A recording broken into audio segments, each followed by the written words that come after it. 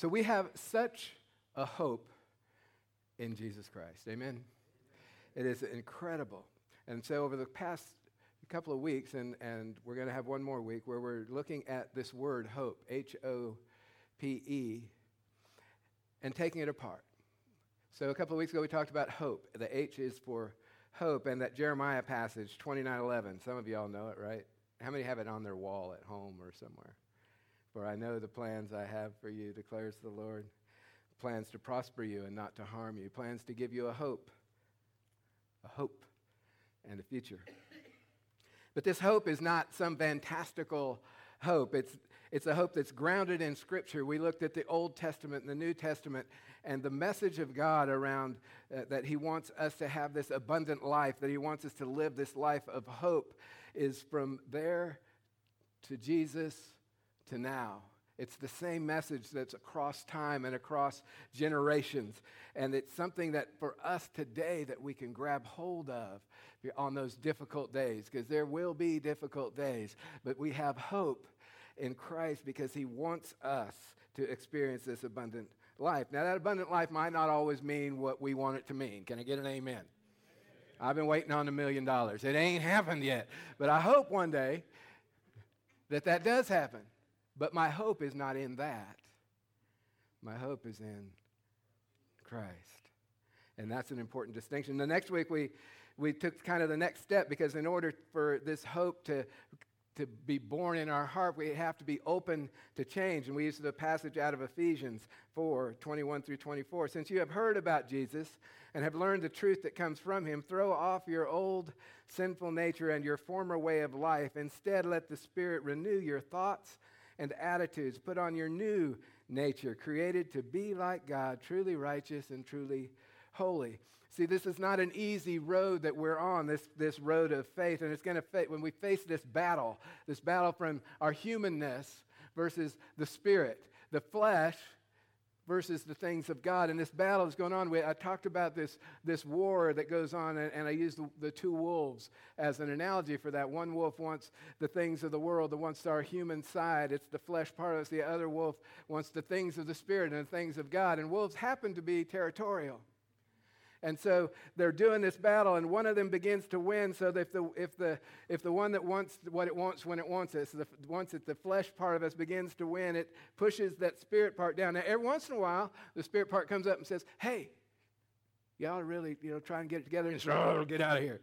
I want to keep doing what I'm doing." And but when that happens and we begin to feed that side, then it begins to win the battle, and pretty soon the spirit side has pushed the flesh side out. But does that mean that we don't hear from this one? If we hear from it, right? It's like, hey, you ought to really go do this, even though you're not supposed to do it. And this battle that goes on in our life always. And the wolf that wins is which one? The one that you feed. So what are we feeding our spirit? What are we feeding into our lives? Because when we feed the things of the Spirit, when we focus on the things of the Spirit, when we focus on the do's of Scripture, because if we spend our time doing the do's, we won't have time to do the don'ts. So if we spend our time doing the do's of Scripture, then we'll find ourselves on the right path. But this idea of a new life is we have to be open to it, and then we have to do what this week is going to talk about, which is to persevere. And our passage today is out of Hebrews chapter 12, beginning at verse 1. Therefore, since we are surrounded by such a great cloud of witnesses, let us throw off everything that hinders and the sin that so easily entangles, and let us run with perseverance the race marked out for us, fixing our eyes on Jesus, the pioneer and perfecter of faith. For the joy set before him, he endured the cross, scorning its shame, and sat down at the right hand of the throne of God. Consider him who endured such opposition from sinners, so that you will not grow weary and lose heart. So that we will not grow weary and lose heart. We need to persevere. And I want to spend our time this morning not looking just on the fact that we need to persevere, and that's going to be a challenge, but how we persevere. Because that seems the bigger question, right? Because most of us understand that In life, we're going to have to face some things and challenges, so we're going to need to persevere. It's not the question, but when push comes to shove, when the rubber hits the road and the time of challenge arrives, what do we do in that moment? How do we make it through those times? And I used to write a devotional. It's called This Day, and this message this week reminded me of something that I wrote actually years and years ago when I was watching the Olympics, and it was an Olympic women's marathon. And here's what I wrote those many years ago. I was watching the Olympic women's marathon, and in particular, the British runner. She had a side-to-side wobble as she ran and looked like she might fall over at any moment. She was in the lead pack, but didn't look like she was going to be there for much longer. The announcer then made the comment that this was just the way she ran, looking like she was about to die, but she was a world champion in the event. Then, after starting to fall back a bit, she quit. She sat down on the curb and started crying. Her perseverance had gone away in that moment. Her eyes were fixed on a gold medal, I suppose, and once she realized that she was not going to get it, her desire to overcome the excruciating pain of running this race must have ebbed away. There were 16 runners that did not finish, and they are all listed as finishing in 9,999th place. The place immediately in front of this group is 66th, Mongolia, Otganbayır Lusanhundig. I guess it's worth 9,933 places just to finish. I think for us as Christians, it will be worth far more than that. See, the first and most important step in perseverance is to not quit. Do it. Don't quit. And I know that sounds really simplistic, but it's the absolutely most essential and critical component of perseverance. We decide not to give up. It's not an easy decision. It's not something that comes easy, because we're going to have days in our faith journey when we sense the absence of God. You get that? We sense that God's not with us. We don't have that sense of his presence. And we wonder where he is, where he went. Where are you, Lord? Am I on the path? Because we were walking together and now you're missing. Where are you? And we have that going on, and it's those dark night of the soul times, and we find ourselves at another one of those crazy choice points that we've been talking about for so long. That God loves us so much that he gives us the ability to choose. You can't love if you can't choose. So we have to decide. Do I give up? Or do I keep going? Do I, in recovery parlance, do I not quit 5 minutes before my miracle? Don't give up 5 minutes before my miracle. So the first and most critical element of perseverance is simply don't give up. Don't quit. And do it. Continue. But there's more to it than that, and I know that. So what do some of you do for a living? Anybody? I'll call on you, you know that. Patrick, what do you do for a living?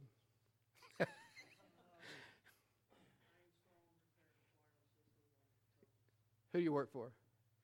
You work for yourself. So how did you get good at that? 20 years? Yeah? 20 years of what? Just kind of hanging out? Oh. Do it. Okay.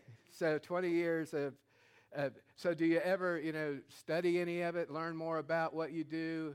Anywhere along the line, did you have a teacher? Did you have somebody who showed you, or did it just kind of happen?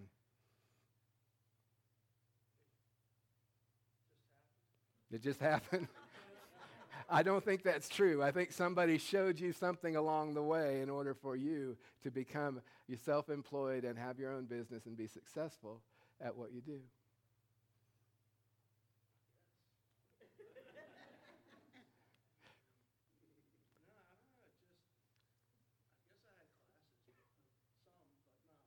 Yeah. Well, you worked with somebody. You had to learn the craft and learn the trade. You weren't born with the ability to do it. You had to learn it. Right. That's a great word. We're going to hang on to that one here in a little bit. How about hobbies? Anybody got a hobby that you're good at? Angel, what do you do? Running. How did you get good at running? So you just do it, right?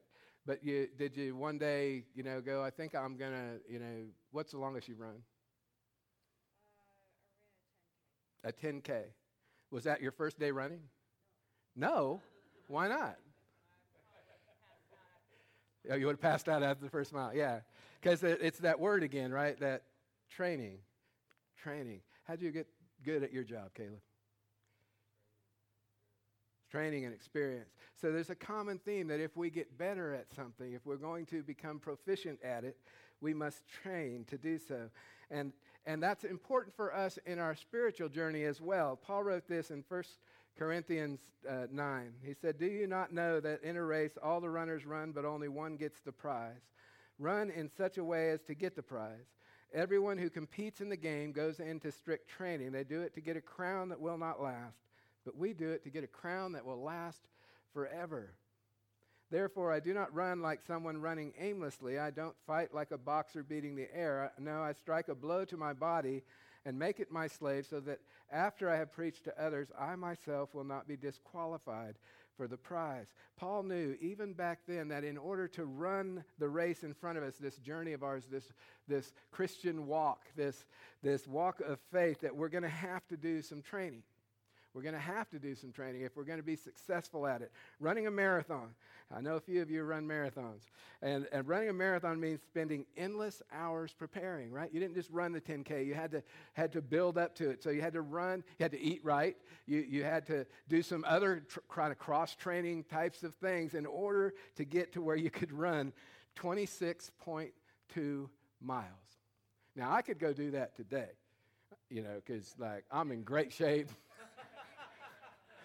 Round is always a good shape. I'm less round, at least, so I could go a little bit further.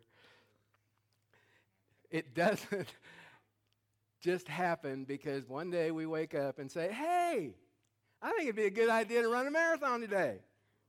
That's not how this works. Well, living the new life in Christ that Paul's talking about doesn't just happen because we want to give it a try.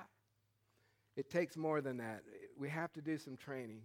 Now, God gives us a lot of different ways, a lot of different tools, so to speak, many means of grace, as the walk to Emmaus and face-to-face put it, to draw nearer to Him and to grow in our faith. And I wanted to spend some time this morning with some of those means of grace.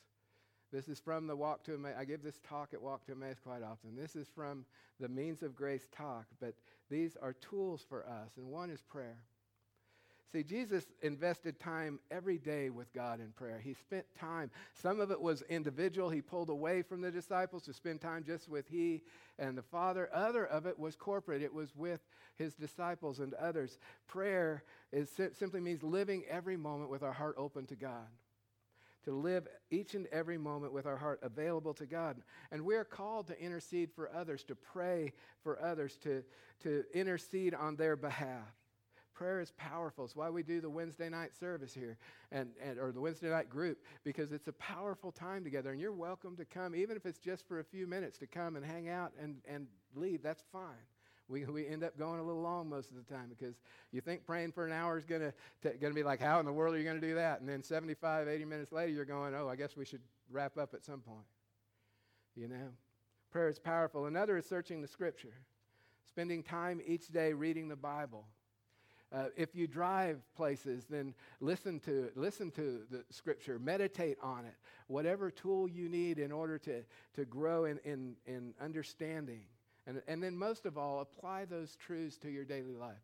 It's an application thing. It's not just a dead book. It's a living word for us to grab hold of. Worship. And Brother Lawrence, he wrote a long time ago, he said, even when I wash dishes as unto the Lord. And we're called to a concept of worship as a lifestyle, that whatever we do it as unto the Lord. And that's an act of worship. Romans 12, 1 and 2 explain that. But Sunday mornings and Wednesday nights and times and Sunday evenings with the youth, when we come together in worship, something special happens. Psalm 122 says, I was glad when they said to me, let us go to the house of the Lord. You know, when I get up and almost every Sunday, I'm glad to be coming here. I message back and forth with someone, and we're excited to be coming. See, if we don't center our lives in the worship of God, then we will worship something else. We must center our lives in the worship of God, because the world's going to give us a lot of false gods, from money to stuff to classes, you know, all status, all these things. The world wants to pull us away from the worship of God. And that's one of the reasons why we need this. We need to find spiritual friends and to participate actively in the body of Christ. Do not forsake the gathering together of yourselves. This one is really a struggle for the church nowadays, because there's so many things that go on in our regular world. Sunday is no longer a sacred day in the world outside of here, and it takes commitment to show up.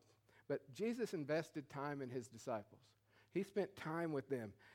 And for us, if we'll invest in the lives of others in an accountability group, we need to be discipled by someone, and need to be discipling someone else. That's how we grow in the faith. And regular participation in a Christian community is essential. It's like the charcoal. It's a famous analogy, but that charcoal that's in the fire and it's burning hot, and then you set it outside of the fire, what happens? It cools down, it goes out. It needs to be put back in the fire if it's going to burn brightly and burn for God. And so we need to come together, and we need to celebrate together so that our fire can be as bright as possible. Another that everybody loves is fasting.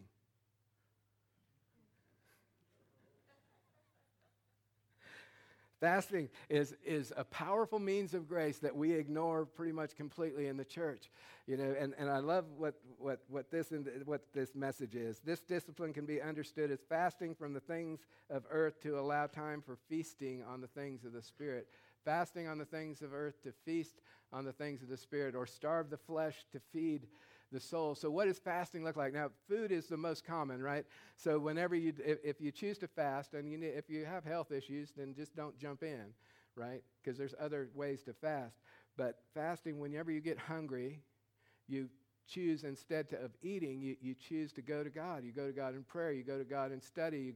You spend time meditating and listening for God. So you use that craving in order to draw near to God. Now, there's a lot to fast from, especially nowadays. Fasting from social media, fasting from your phone. My goodness, can you imagine how some of our youth would be just like always praying if they took their phone away and said every time that you want to grab your phone, you're going to pray, you know? Fast from complaining. I went to meddling, didn't I? To fast from complaining about things in life. But every time that I want to complain, what do? I go to God. So there are many. This is a powerful tool that we largely ignore. Another is generosity. Jesus invested time and energy in the lives of others, serving and helping others. He was God. He is God. He would sacrifice his position to come and be with us, and he chose to serve. The Last Supper, when he grabbed the towel and wrapped it around his waist and he washed his disciples' feet, that's for us. He would have washed your feet if you happened to be at that table. Think about that. God himself would have washed your feet if you were at the table. To show you this is what leadership looks like. It's not status and class and all that. It's get on your knees and help your neighbor. Love your neighbor. Love them. Whoever they are. It's powerful. We are to be servant leaders. And Jesus had, I know we don't talk about money a lot in church because people go, oh, he's talking about money. I don't want to, I don't want to listen. Jesus had a lot to say about money. Where your heart is, there your treasure is. You want to know where your heart is? Take a look at your checkbook. Well, I guess that doesn't really apply anymore. Go to your online account. Where's your heart?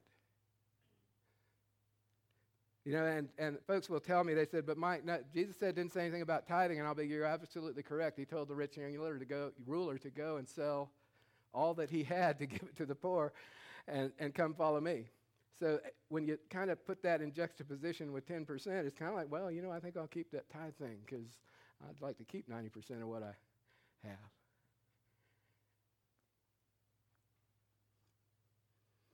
Sacred moments also occur in other ways with confession, forgiveness, healing, reconciliation. Confession is really one of the powerful moments that we have in our Christian journey because it's a humbling act where we recognize who God is and who we are.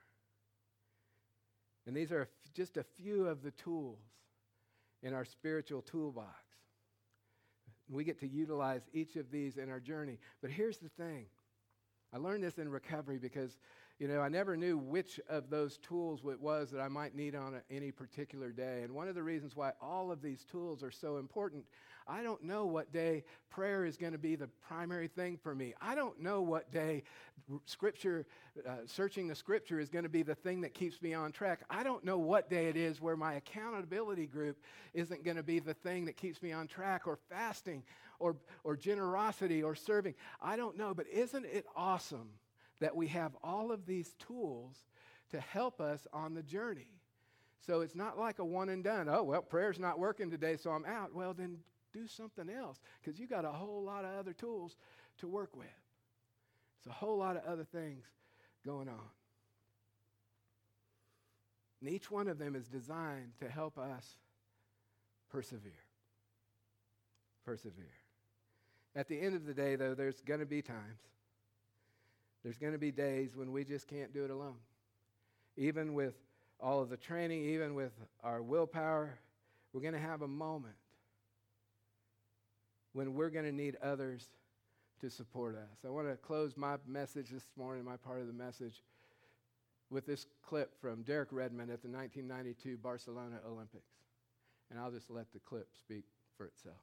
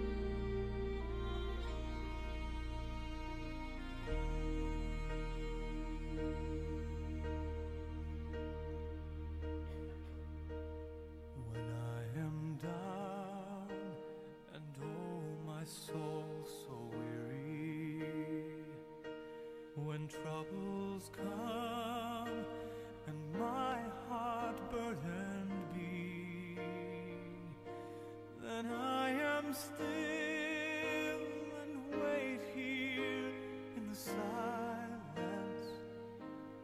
until you come and sit a while with me. You raise me up so I can stand on mountains. You raise me up to walk on stormy seas.